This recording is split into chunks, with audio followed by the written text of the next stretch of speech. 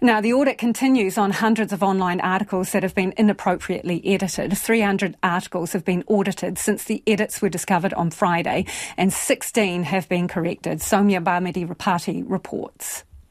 A digital journalist has been placed on leave and an employment investigation is underway after several Reuters stories and one BBC article were inappropriately edited. It's raised concerns about editorial processes and damaged the publicly funded broadcaster's reputation.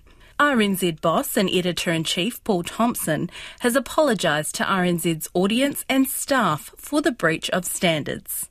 I apologise to the Ukrainian community.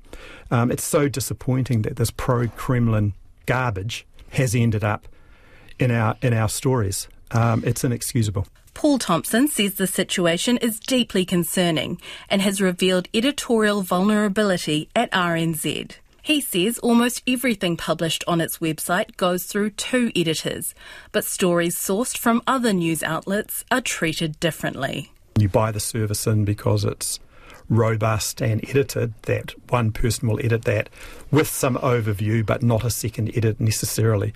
What we've done at the weekend in light of this problem is we have put in place another layer of editing for that wire copy. The broadcaster has commissioned an independent review of the happenings, and Paul Thompson says the findings will go straight to RNZ's board. The National Party leader, Christopher Luxon, says it's important the broadcaster has the highest possible standards. It's incredibly concerning, but it's ultimately an issue for Radio New Zealand, and I think we'll all wait with interest to see actually what has happened and what has been learned from that exercise. The Prime Minister, Chris Hipkins, says he hopes the broadcaster is taking the matter seriously, but says he's not sure a parliamentary inquiry is the best way to preserve its editorial independence. Editorial independence here is very important. As a listener to Radio New Zealand, I'm sure that I hope that they will be taking it very seriously. As a minister, I intend to stay well out of it. Chris Hipkins says he hasn't been advised if national security agencies are keeping an eye on the situation.